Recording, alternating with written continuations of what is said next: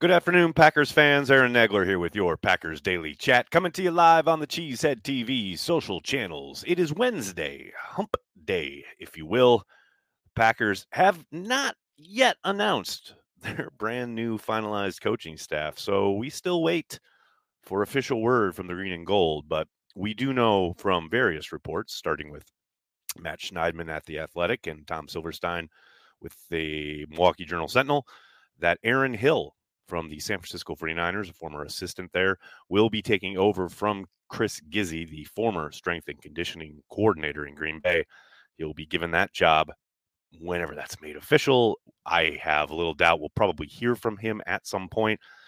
Looking less and less likely that that'll happen before the combine, though. Obviously, combine stuff kicks off next Tuesday. I'd expect, although this hasn't been made official yet, I'd expect Brian Gutekunst to speak to the assembled media on Tuesday at some point next week in Indianapolis. And maybe after the proceedings in Indianapolis, we'll finally get to hear from Jeff Hafley, Aaron Hill, and others. But at the moment, nothing, like I said, has been announced by the Green and Gold. But here, the one thing I did want to touch on today before we get going is, look, I understand that over the course of the last however many years, injuries in general have been a very kind of hot button topic in Green Bay amongst not just fans, but people with the team, right? And no matter how much data you show people, no matter how much you point out that the Packers have actually not been terrible when it comes to losing starters to games and games lost to injury and things of that nature, and especially in relation to the rest of the league, they've been swimming middle of the pack for a lot of the time. And in fact, 2 years ago, they were pretty much one of the healthier teams in the league. Again, by going by data. But none of that seems to matter. I know people get so frustrated when they see the admittedly elongated lists put out during the week, every week during the season. The injury report in Green Bay always does seem to resemble some kind of CVS receipt.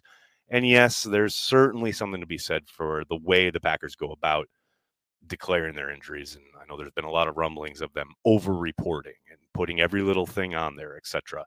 I mean, I think there's some truth to that, but I just hope, because every time one of those CVS receipt type injury reports comes out, I get inundated, and I mean it never fails, with people in some kind of way responding and alluding to the strength and conditioning program or coaches who are clearly the root cause of this, and this needs to be addressed. Well, Matt LaFleur has addressed it, folks, and you're going to get your wish. I just hope you understand that Aaron Hill's not coming in here and performing miracles.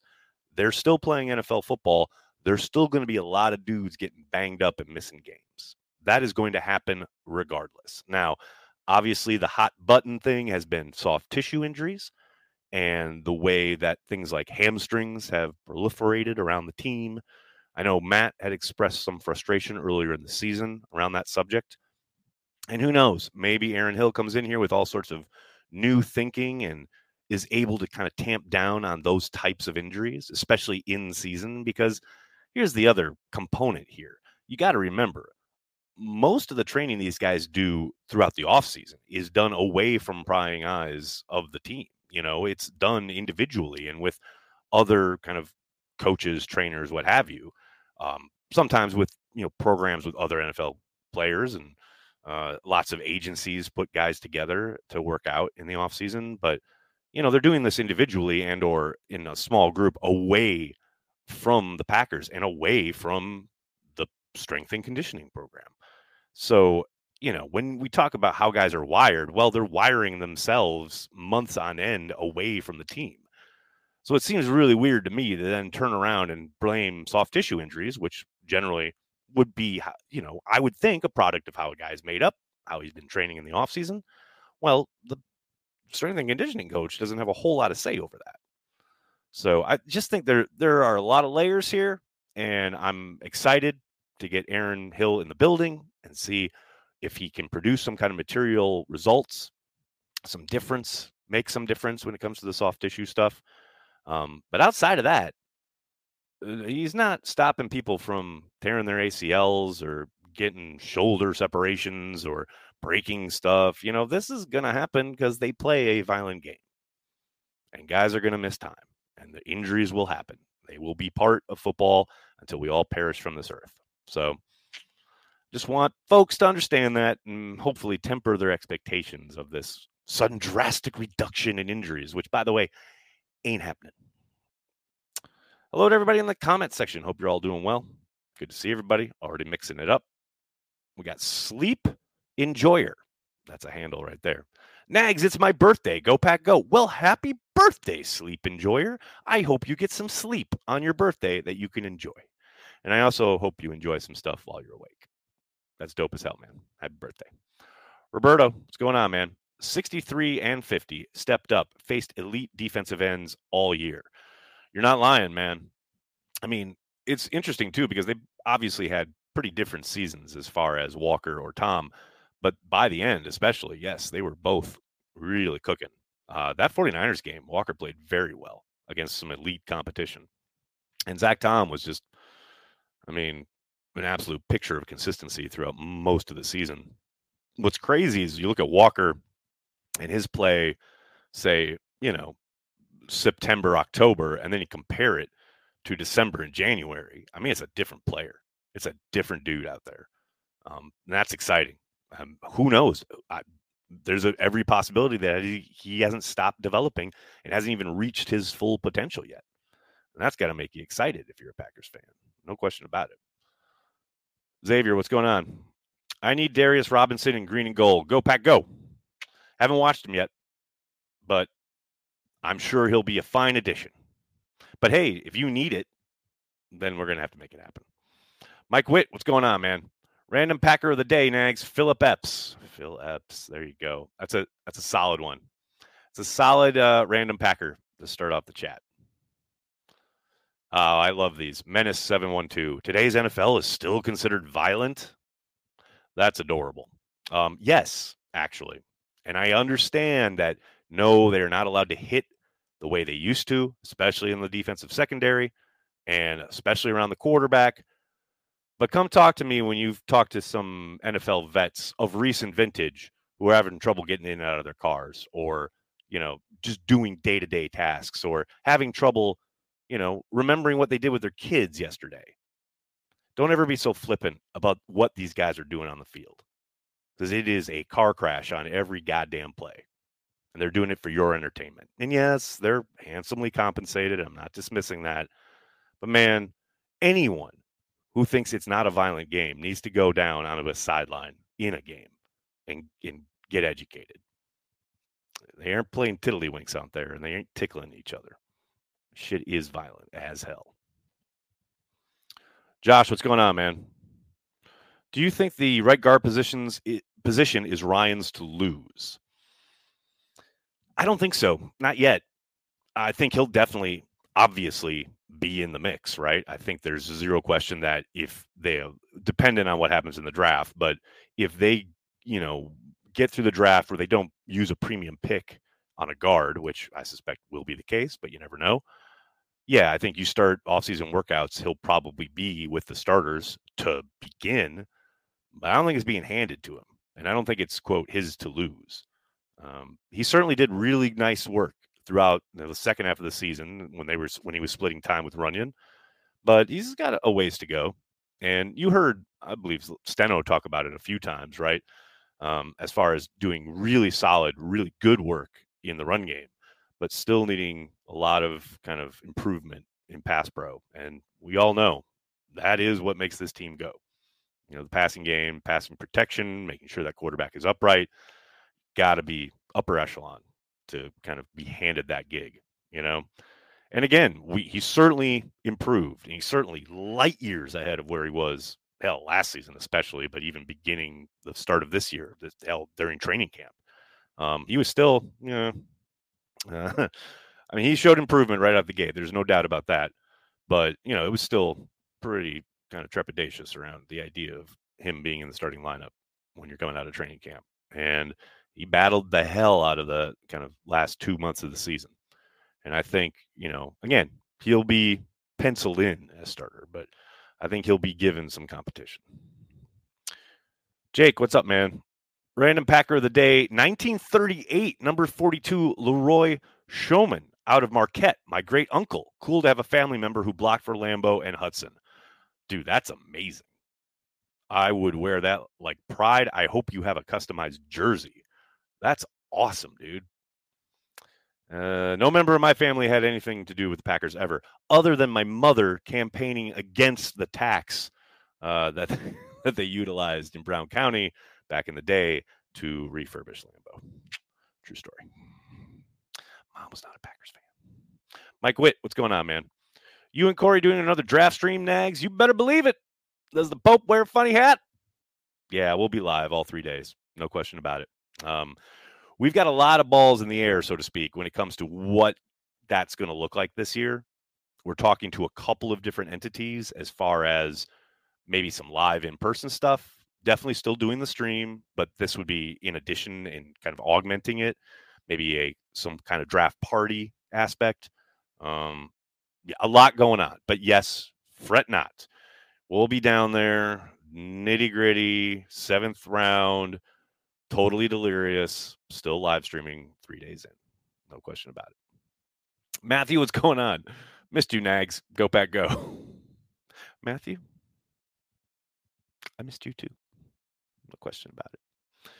Mr. Mikey Riggs, Nags, you've dragged me back in. Just when you think you're out, I drag you back in. Because you saw the hot topic of the day here, talking about the strength and conditioning coach. Here's how you know you're a Packers junkie. If you see here on YouTube, right, that little indicator button light, whatever, that says that the channel is live, and then you see the topic being, oh, it's the new strength and conditioning coach, and you actually join, yeah, you're a Packer nerd, which is fine because that's what we are here. It's good. I get it. Xavier, what's going on? What are your thoughts on the cornerback room? Feel like Packers Twitter is split. Appreciate the content, Nags. One of the best. Thank you, Xavier. I know, I believe this is probably coming off of Justice's article over there at Acme Packing Company. We had a fun back and forth a couple days ago regarding this subject about, Justice is completely incredulous as to why people think corner is a need. And I think that's adorable. And I was heartened to see some of his Acme Packing brethren talking about how they are trying to convince him not to settle for Keyshawn Nixon as the standard at nickel, which, by the way, is the correct point of view. So I think it's a need. I think both perimeter corner and slot corner are a need in Green Bay. I understand you have Jair Alexander, who is certainly a chess piece, and I know Justice has indicated he'd like to see Jair moved inside, something I've been pining for years. But the Packers don't seem amiable to going that way. Now, they do have a new coaching staff, and they do have a new scheme and everything. So maybe they go that route, right? But even then, fine. Now you're talking about what? Valentine and Stokes on the outside? You can't count on Stokes in any meaningful way. He is a wild card right now. The man barely played last year. We know he was coming back from injury, and as soon as he did, he got hurt again with the hamstring and then missed all that time. And then when he came back, I was literally just watching the Tampa game again today. Between the Tampa game and the Carolina game, yikes. I mean, there's no way you can head into a season next year and say, we're counting on Eric Stokes.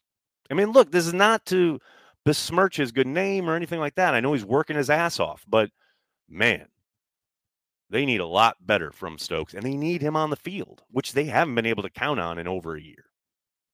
So that's a wild card, right? And then Valentine certainly showed promise. Certainly, probably, outkicked his coverage as far as being a 7th round pick and playing as much as he did in his rookie season.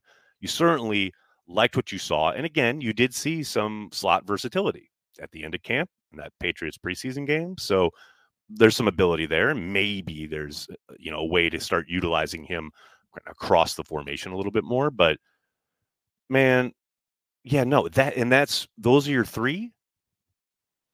Nah. I want more competition, and I want more talent at a position where not only are you out 3, 4 in dime situations on the regular in the NFL, but man, all you got to do is look at this past season with the Green Bay Packers, where at the start of the year, like, well, when we get Stokes back, well, those are champagne problems, and then all of a sudden everyone's hurt, Rasul's traded, and boom, you're down to Valentine and Ballantyne, and opposing podcasters are making fun of the fact that the Packers are picking their corners by rhyme scheme. And look, those guys did fine work, but man, you can go from we got some talent there to we got nothing in the cupboard real quick at a position that is a premium position in the NFL. There's a reason the Packers and other teams always are targeting corners early in the draft.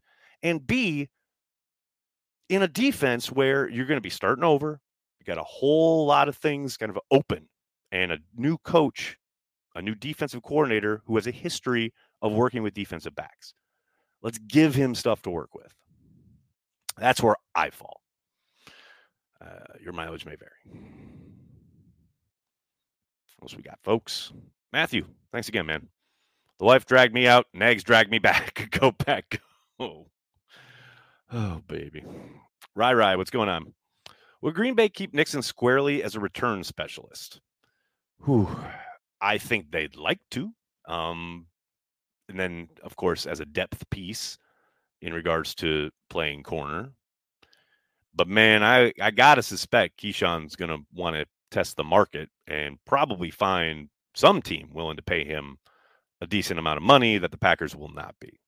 That's my guess. Now, we got a ways to go. I think, March 11th when the legal tampering period opens up. And we got the whole combine next week. We'll start to hear all sorts of chatter about who's talking to who about extensions and things of that nature. So who knows?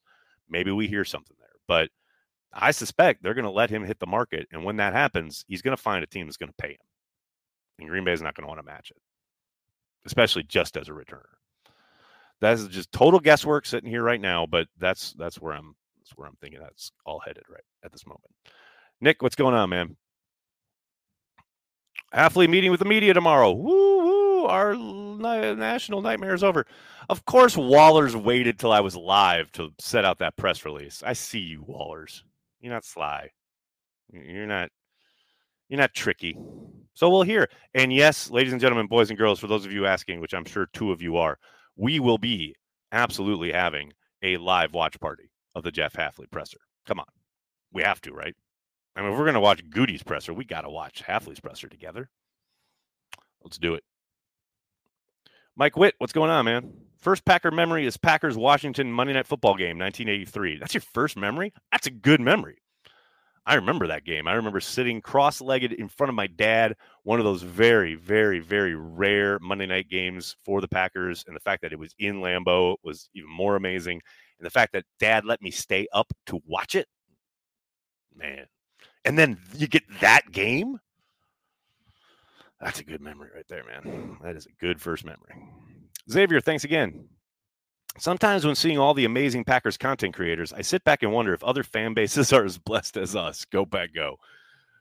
Man, I don't know. I think blessed is doing a lot of work in that sentence, but I thank you. And no, there aren't, reams of podcasts and Twitter accounts and YouTube channels for every team. Now, there are a lot of those types of things for a lot of teams, but not every team.